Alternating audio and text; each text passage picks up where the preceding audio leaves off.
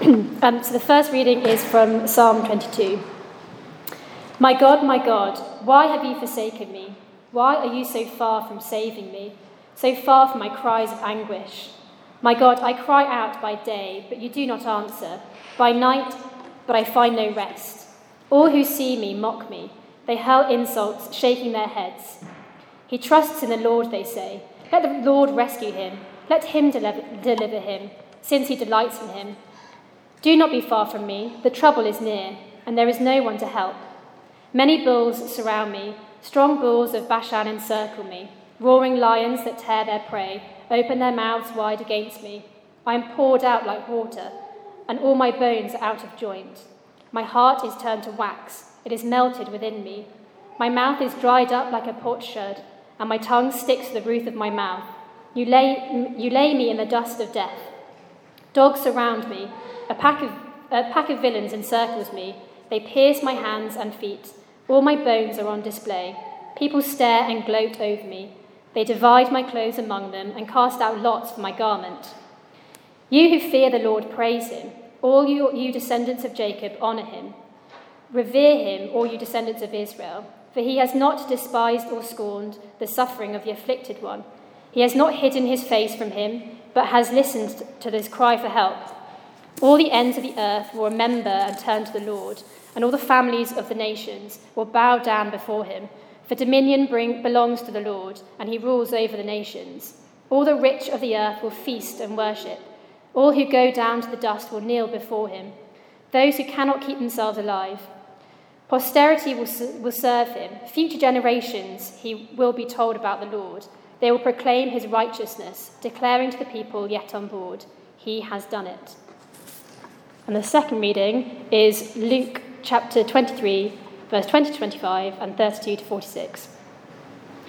Wanting to release Jesus, Pilate appealed to them again, but they kept shouting, "Crucify him, crucify him." For the third time he spoke out to them. "Why? What crime has this man committed? I have found in him no grounds for the death penalty. Therefore, I will not have him punished and then release him." But with loud shouts, they insistently demanded that he be crucified, and their shouts prevailed. So Pilate decided to grant their demand. He released the man who had been thrown into prison for insurrection and murder, the one they had asked for, and surrendered Jesus to their will. 2 other men, both criminals, were also led out with him to be executed. When they came to the place called the Skull, they crucified him there, along with the criminals, one on his right and one on his left. Jesus said, "Father, forgive them, for they do not know what they are doing." And they divided up his clothes by casting lots. The people stood watching, and the rulers even sneered at him. They said, "He saved others, let him save himself, if he is God's Messiah, the chosen one." The soldiers also came up and mocked him. They offered him wine vinegar and said, "If you are the King of Jews, save yourself." There was a written notice above him, which read, "This is the King of Jews."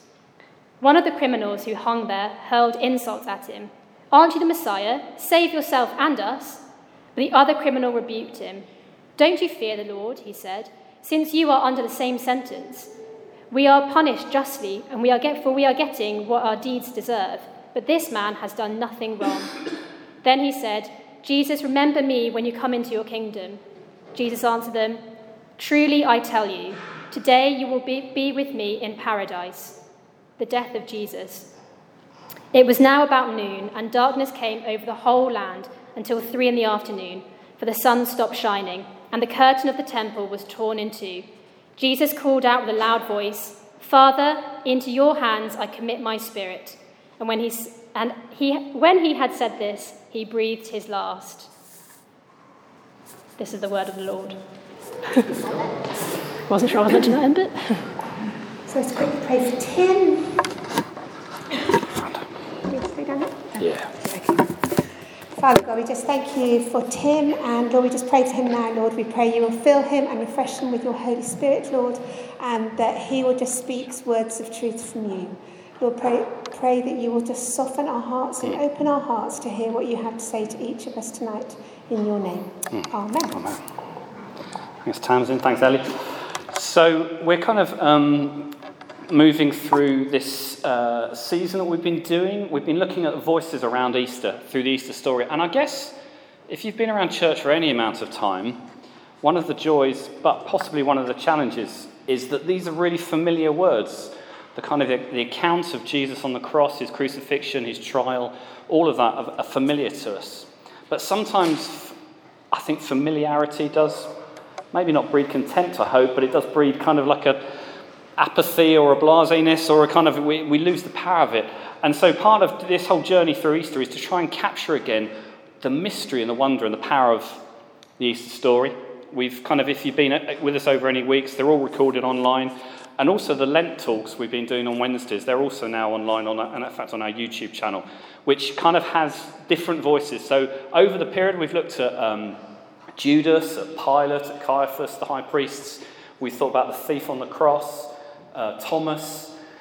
And tonight we're thinking about Jesus. Jesus' words on the cross. We've heard one of the gospel accounts. There's actually several gospel accounts that cover all the different things that he says. And we're going to quickly whiz through those. And there's 7 particular words, 7 kind of moments of dialogue, 7 particular words that amazingly, to help us, they all begin with F. I know. Strap yourselves in, ladies and gentlemen. I have to say, each one of these one words and the passage that I'll give to you that's linked to them could be a whole sermon in itself. I mean, genuinely. So over the next 2 or 3 hours, what we're going to do is we're going to kind of rattle through these as quickly as we can. It's funny because it's true. No, we'll try and get through it quite quickly, but I don't want to kind of glibly rush through them. But at the same time, I want us to think about some of these things. Maybe one of these words, particularly God wants to speak into your heart or circumstances, or one of these phrases, one of these kind of moments on the cross. So we're going to look at them. We're going to get through all of these 7. We're going to start in a moment with forgiveness. Father, I want to pray for us as we think about Jesus, these hours that you hung on a cross and the things that you spoke from that cross. Lord, were so divine. They weren't just random utterances. They were prophetic. They spoke, they fulfilled scripture written hundreds and hundreds and hundreds of years before. They were moments that open our kind of a window into the nature of God. They're moments that give us a glimpse of who you are. So help us in these few moments to just reflect on your voice, Jesus, on the cross, and what it might mean for us today and what it might mean for the world. I pray in Jesus' name. Amen. So the first thing I want to look at is Luke, if you're taking notes, Luke 23, verse 24. It says this: Jesus said, "Father, forgive them, for they do not know what they are doing." And they divided up his clothes by casting lots. I guess to say the cross is all about forgiveness is kind of perhaps obvious. But at the cross, we see this staggering power of forgiveness at work. And when we consider the weight and the burden of all our mistakes and all our brokenness and everything that was hanging on Jesus and the whole of human history, we realise that it's at the cross that we truly can see and find forgiveness.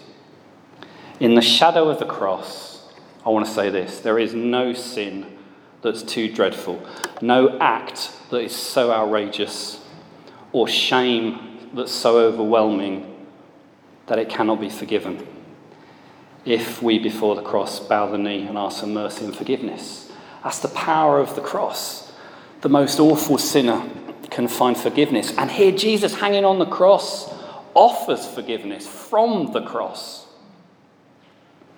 The first words that Jesus speaks after being nailed to the cross are ones of forgiveness. Jesus completes his work and says, "Father, forgive them, they don't know what they're doing." That right there is the gospel at work. Jesus saying, "Father, forgive them, they don't know what they're doing." Luke 19 verse 10 says this: "For the Son of Man came to seek and save the lost." That was his purpose. That's what he was about. That was his longing, to seek and save the lost. And even on the cross, as he hung there with the brokenness of the world on him, having been beaten and spat upon and ridiculed, and his clothes being ripped and taken from him, and lots being cast for them, and everything that kind of he was in, even then, in him there's a longing to forgive. Isaiah 53:12 prophesied about this Messiah that he would make intercession for the transgressors. That's what he's doing on the cross as he's looking at these Roman soldiers, as he's looking at the people who are mocking him. Making intercession for them, offering forgiveness, fulfilling that prophecy, Jesus in dying so that we might be forgiven for our sins and be reconciled to God for eternity. That's what Isaiah prophesies, the Messiah to come that's going to make intercession for the transgressors, for the sinners. And he's doing that. The wonder of the cross is that power of forgiveness, which is available to us all. Forgiveness for the disciples, the ones who abandoned him, the ones who ran away and fled in the night. Forgiveness for the fickle crowds who 1 minute have been shouting Hosanna and the next minute they're shouting crucify him. Forgiveness for the soldiers, the very soldiers who nailed him to that cross. Forgiveness for those who cast lots for his clothes. Forgiveness for the hardened hearts of the religious enemies, for the priests, the teachers who despised him. And of course, forgiveness for every single person on earth who's ever sinned or made a mistake. Forgiveness for you and for me. 1 John 1:9 says, if we confess our sins to him, he's faithful and just to forgive us our sins and cleanse us from all wickedness. Say all. All. Wow, Pentecostal. I'm going to read that verse again. I might get an amen. 1 John 1:9, but if we confess our sins to him, he is faithful and just to forgive us our sins and to cleanse us from all wickedness. Thanks, Libs. You can always count on you. I mean, that's quite a radical verse, but that's truth. It's the power of the cross. Not just to make us slightly better, not just to help us in our limp through life, but to cleanse us from all wickedness. Man, we need that in the world right now, don't we? Wickedness to be cleansed. And I have to be honest and say, I need that in my own life too. Well, the cross is the solution. It's where we find mercy. Okay, what about the second one? I said I'd try and rattle through them. Faith. Here's a verse from Luke 23:43. Jesus answered him. This is to the thief on the cross. You'll recognise it. Truly I tell you, today you'll be with me in paradise. Now, there's lots of theological debate about that verse and about where the comma is. Is it truly I tell you today, you will be with me in paradise? Or is it truly I tell you, today you will be with me in paradise? I don't really care.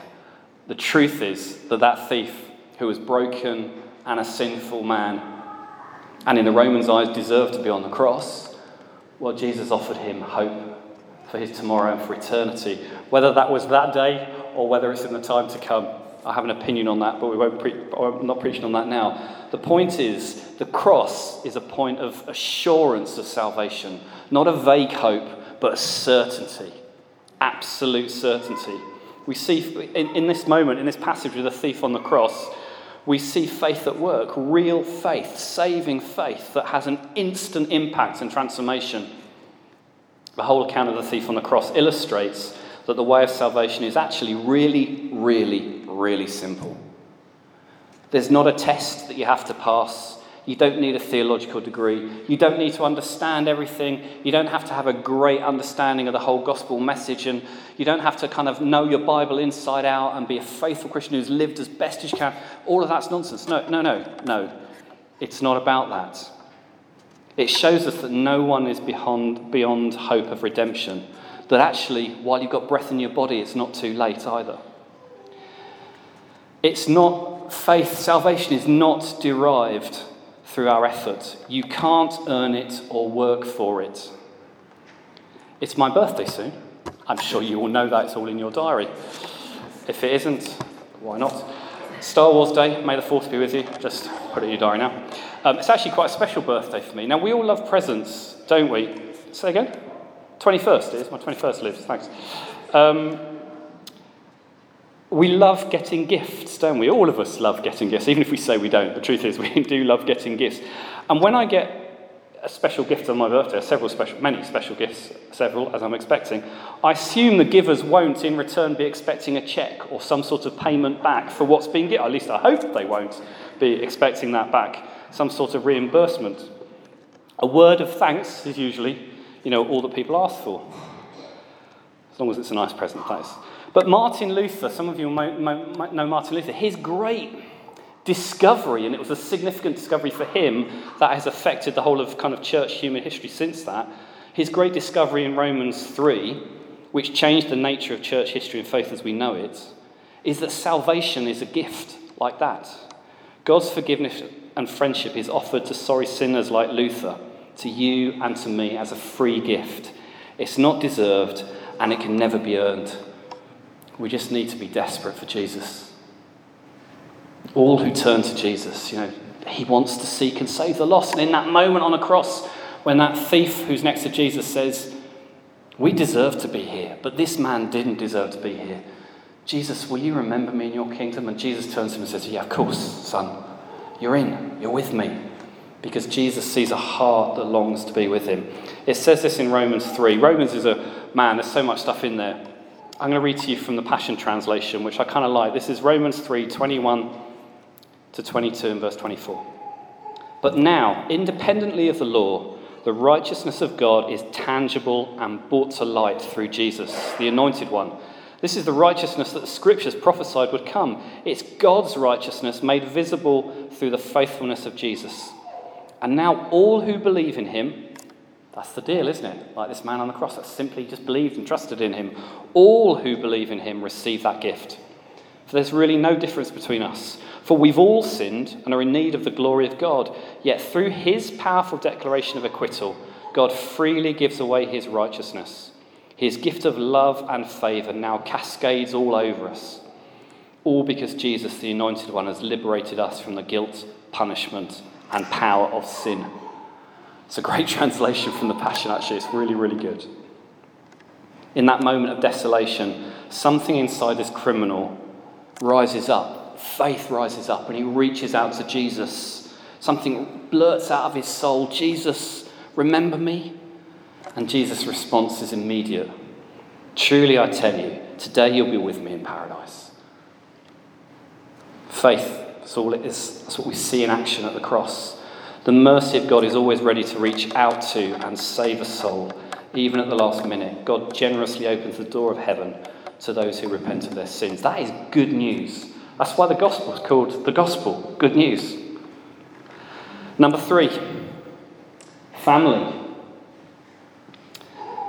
We all find new family at the cross. At the cross, I became part of a new family. My family, look at you all. You're all lovely, aren't you? Jesus points John to Mary and says, behold your mother. On the cross, this is what he says. When Jesus saw his mother there and the disciple whom he loved standing nearby, he said to her, woman, here is your son. And to the disciple, here is your mother. Family is important to God.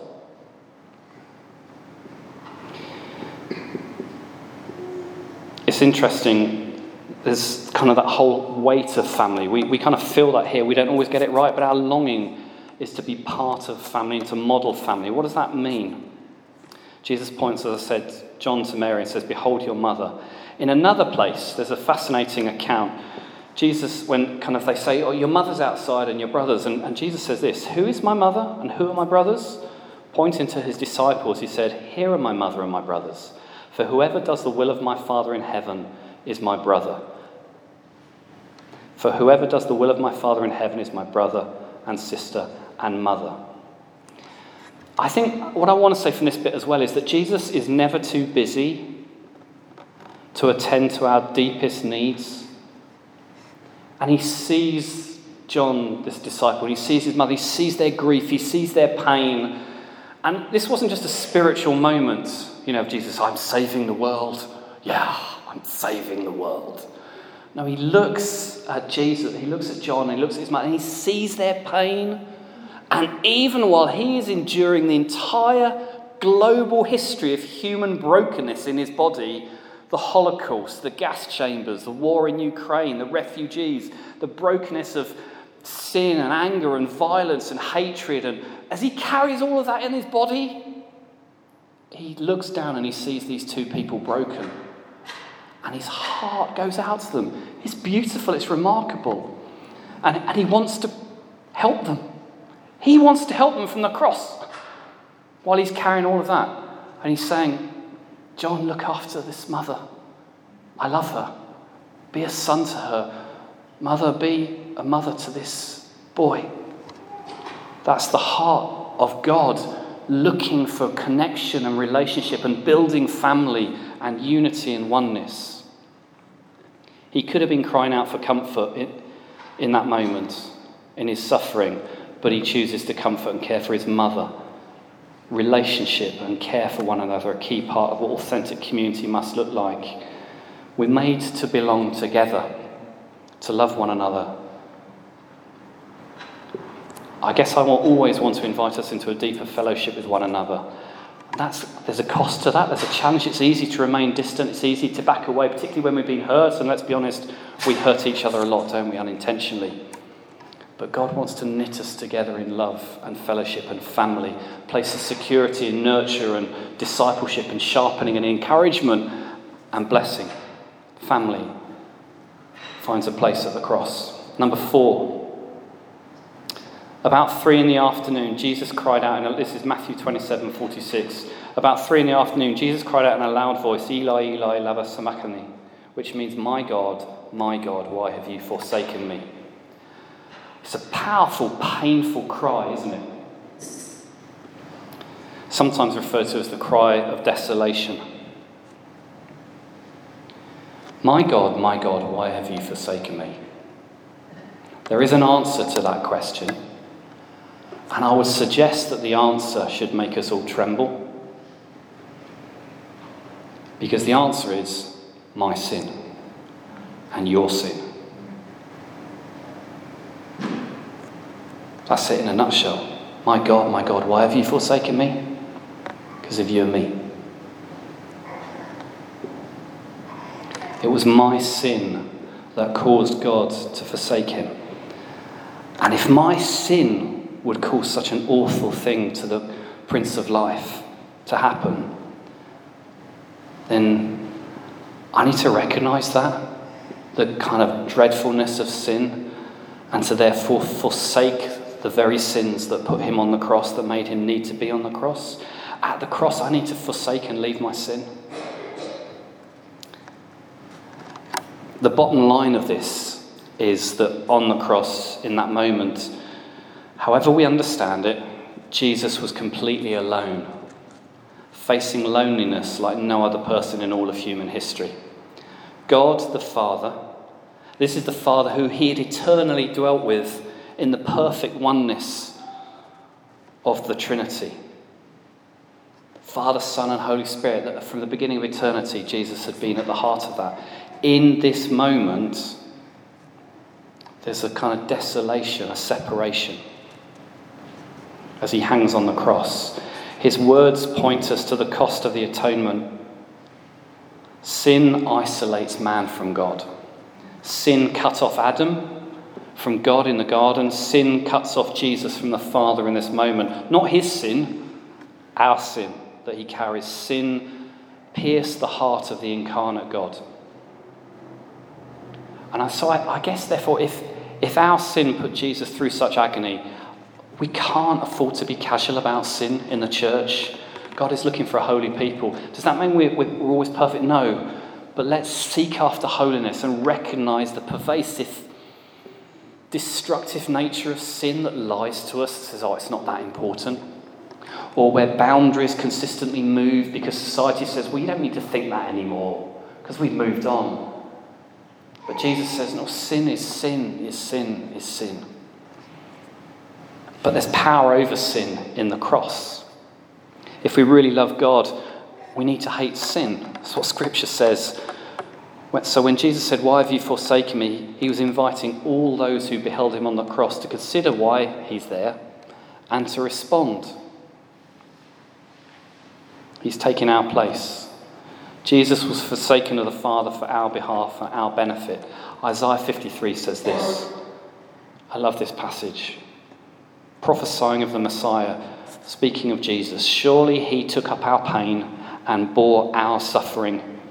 Yet we considered him punished by God, stricken by him and afflicted. But he was pierced for our transgressions. He was crushed for our iniquities. The punishment that brought us peace was laid on him.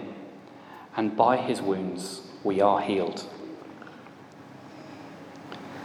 So Jesus quotes This psalm, this prophetic psalm says, my God, why have you forsaken me? Because it perfectly sums up what he was carrying in that moment. Jesus faced the pain of being alone so that we might never be alone. Jesus was bearing the wages of our sins, and therefore he had to actually be forsaken of God so that we need not be forsaken of God. Sin causes suffering, and Christ bore its full weight, including the emotional trauma of comprehending how sin distances us from God. Which leads us to our next verse. This is from John 19:28. Later, knowing that everything had now been finished, and so that scriptures would be fulfilled, Jesus said, I am thirsty. So what I want to say firstly is this. I think Jesus was probably thirsty. Do you know what I mean? We need to grasp that yes, Jesus was the Son of God, but Jesus was a man. I love that verse when he's fasting for 40 days and he comes out the desert, and there's that kind of throwaway verse that says, and he was hungry. Yeah, no kidding. I think sometimes we think of Jesus like this floaty Timotei advert, wandering around sort of slightly serenely through life, being really kind to small animals and children, and kind of like flicking his hair in the wind and the sunlight shining off his eyes, and everything was beautiful. He was a bloke. Jesus was a man. I think he definitely got frustrated with his disciples. There were times we know he got angry in the temple and he turns over the tables. He didn't do it with a flounce. He did it because he was angry at what was happening in his house. And when he came out of the wilderness after 40 days of fasting, he wanted a McDonald's. He was hungry. Or something else, possibly. Something vegetarian for those of you that are vegetarian. And on the cross, after enduring what he had endured, his beatings, his scourging, which often would have killed lots of people, the pain of the trial, all of that in the heat of the sun, he was thirsty, no doubt. And yet at the same time, he's able to fulfill the prophetic scriptures. Psalm 69:21, speaking of the Messiah, prophetically proclaimed, they put gall in my food and gave me vinegar for my thirst, which is, of course, what happened. The Romans hold up vinegar to try and quench his thirst. That's John wants us to understand, and John was writing to Jewish writers of the day who would have known Psalm 69. He's trying to go, duh! He is the Messiah, because this is what they prophesied. This was what was prophesied about him. He didn't just kind of happen to get thirsty and Romans put some vinegar up. God was doing something glorious and fulfilling the scriptures. But execution by crucifixion was not a sudden death like being shot by a firing squad. It's long, it's painful, it's so barbaric that the Romans eventually banned it themselves. It's a lingering death under an eastern sun. His wounded hands and feet quickly inflamed, no doubt. He'd have had a fever, a thirst, and his body would have been dehydrated. Jesus was God, but fully man, as I've said. And Psalm 22 anticipates our Lord's passion, speaking graphically, said this. We heard it tonight. Ellie read it. I'm poured out like water. All my bones are out of joint. My heart has turned like a potsherd. It's like a dry, broken piece of pottery. My heart's turned into this, and my tongue sticks to the roof of my mouth. But as I thought about this passage, I was reminded of something else last week, if you were here. I had this kind of prophetic word about Shadrach, Meshach, and Abednego. You know that story where they're thrown into the fiery furnace. And it's so hot, do you remember, that the soldier who throws them in actually kind of is like burnt alive because it's so hot as he's thrown into the furnace. Hebrews 12:29 says this, our God is a consuming fire. That's not a very comfortable verse. I mean, we know lovely verses about Jesus being the Lamb and God being the good Father and, his love endures forever. And we sing lots of lovely songs. And those things are true, but Hebrews tells us that our God is a consuming fire. That's not quite so comfortable. Scripture talks about the refining, purifying furnace of God. Zechariah 13:9, for example, says, "And I'll put this third into the fire and refine them as one refines silver and test them as gold is tested. They'll call upon my name and I will answer them. I will say they're my people and they will say the Lord is my God." Scripture seems to talk about this kind of fire, the holiness of God that burns up the chaff. And in a furnace, you chuck bits of iron ore in, or gold ore, or silver ore, and you've got all the mess. But in the raw heat of the fire, the scum rises up and can be taken off, and what's left is the pure gold, pure silver. But it needs to be refined in the heat of fire. Yes, the physicality of what Jesus suffered caused him to thirst. But I would suggest that more than that, Jesus endured the fire of God's purifying holiness. Jesus didn't need purifying, but God's fire devours sin and burns it up because it's just chaff, it's nothing. And God wants purity in you and me. And remember, Jesus had told the woman at the well that if she would ask him, he would give her living water so that she would never thirst. And here's Jesus hanging with the raw holiness of God as he carries our brokenness, the righteous fire of God, in a sense, around him. Sin meets its match in Jesus, in the perfect sacrifice. The people would take a sacrifice, wouldn't they? And they'd burn it on the altar, rising to God. And here is the perfect sacrifice, the Lamb of God, freely offered up on our behalf, though he was without sin, bearing the raw, all-consuming fire of God. So we, like Shadrach, Meshach, and Abednego, could be freed from our bondage. Because in that story, who's in the midst of the fire with them? I believe it's a pre-incarnate Jesus. There's a fourth man standing in the fire with them, like one of the sons of God. I think it's Jesus in the midst, because Jesus doesn't stand on the outside and go, "It's all right, boys, you'll be out in a minute and you won't even smell of smoke." No, he goes into the fire and he releases their bonds as they come out. That's what's happening on the cross. Jesus in the midst of the fire, releasing our bonds so that we can be free. Number 6, Luke 23:46. Jesus called out with a loud voice, "Father, into your hands I commit my spirit." When he had said this, he breathed his last. Father, into your hands I commit my spirit. I wonder how well you know God as Father, the good Father. God is not your condemning judge. He's your heavenly Father. Abba, Papa. It's a good translation of that. The Heavenly Father who has promised to care for you eternally. For those who trust in him, death then is not some frightful leap into the unknown dark. Death is no longer a fearful enemy. St. Paul says, "For me to live is Christ, to die is gain." I love that verse. If I wasn't too scared to have a tattoo, that's what I'd like to have tattooed on me. So I've got it on a leather band that I wear around my wrist because it's less painful. For me to live is Christ, to die is gain. Do you know what? I believe that. I believe that with all my heart. While I have breath in me, it's for Jesus, and that's a joy. But I can't wait to go home. Can't wait to go home. I've got a beautiful wife and beautiful children, and I love life. But we're passing through, that's the truth. And this is not our home. We have a home in eternity. Death has lost its power. C.S. Lewis, back in 1949, in his book Weight of Glory and Other Dresses, said this. I quite like it. It's not very comfortable. 100% of us die, and that percentage cannot be increased. What he's saying is we're all going to die, and we need to face that truth. Death is a reality, and while as a physical people our earthly life does have importance, Lewis goes on to say, there are far, far better things ahead than any we leave behind. I believe that.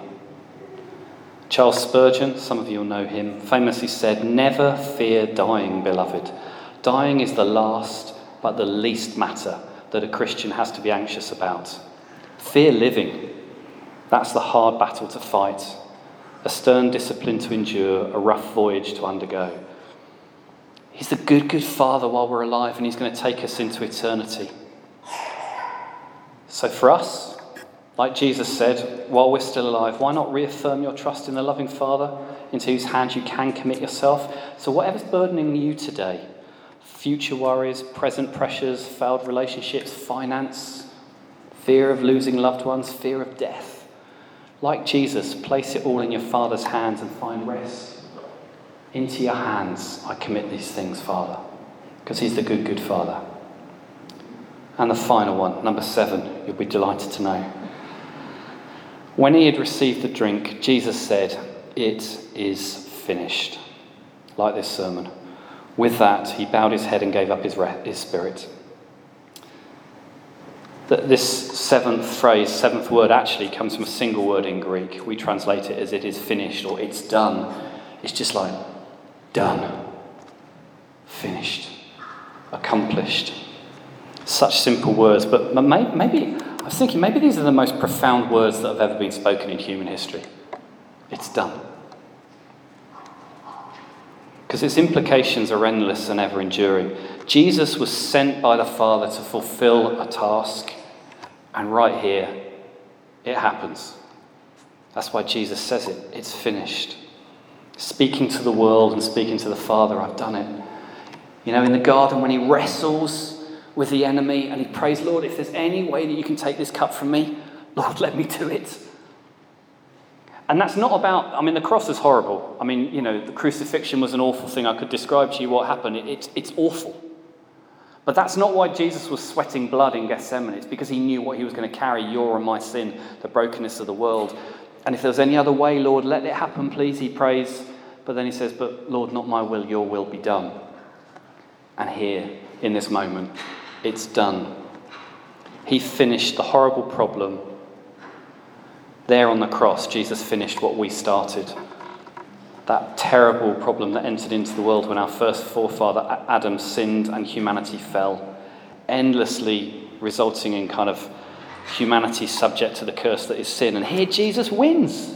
This moment, the cross, this divine moment, that cross, the heinous symbol of Roman shame and death, becomes for us a pathway of peace in this glorious proclamation. Death is undone, the power of sin and shame is defeated, and humanity has the opportunity to be welcomed back into the embrace of God. This is the God who so loved the world, who so loves you, who so loves me, that he gave his only Son, his unique Son, as a gift. So now everyone who believes in him will never perish, but have everlasting life. That's why he says it's finished. That's the great news of the gospel for you and me. And I guess that deserves, all of these things deserve a response on some level. So we're going to finish, and I'm going to play you a video. And this was a video that I made for primary school kids quite a few years ago. So it should be perfect for this audience. It's something that still moves me. It's a song I heard many, many years ago, possibly even as a student, which is kind of like when everything was black and white. And it was by someone called Julie Miller. The song was "How Could You Say No to This Man?" I just want to read you some of the lyrics. If you remember Cyndi Lauper, some of you, her voice sounds quite like Cyndi Lauper, but she wrote this song called "How Can You Say No to This Man?" If Christ himself were standing here, face full of glory and eyes full of tears, and he held up his arms and his nail-printed hands, is there any way you could say no to this man? How could you look in his tear-stained eyes, knowing it's you he's thinking of?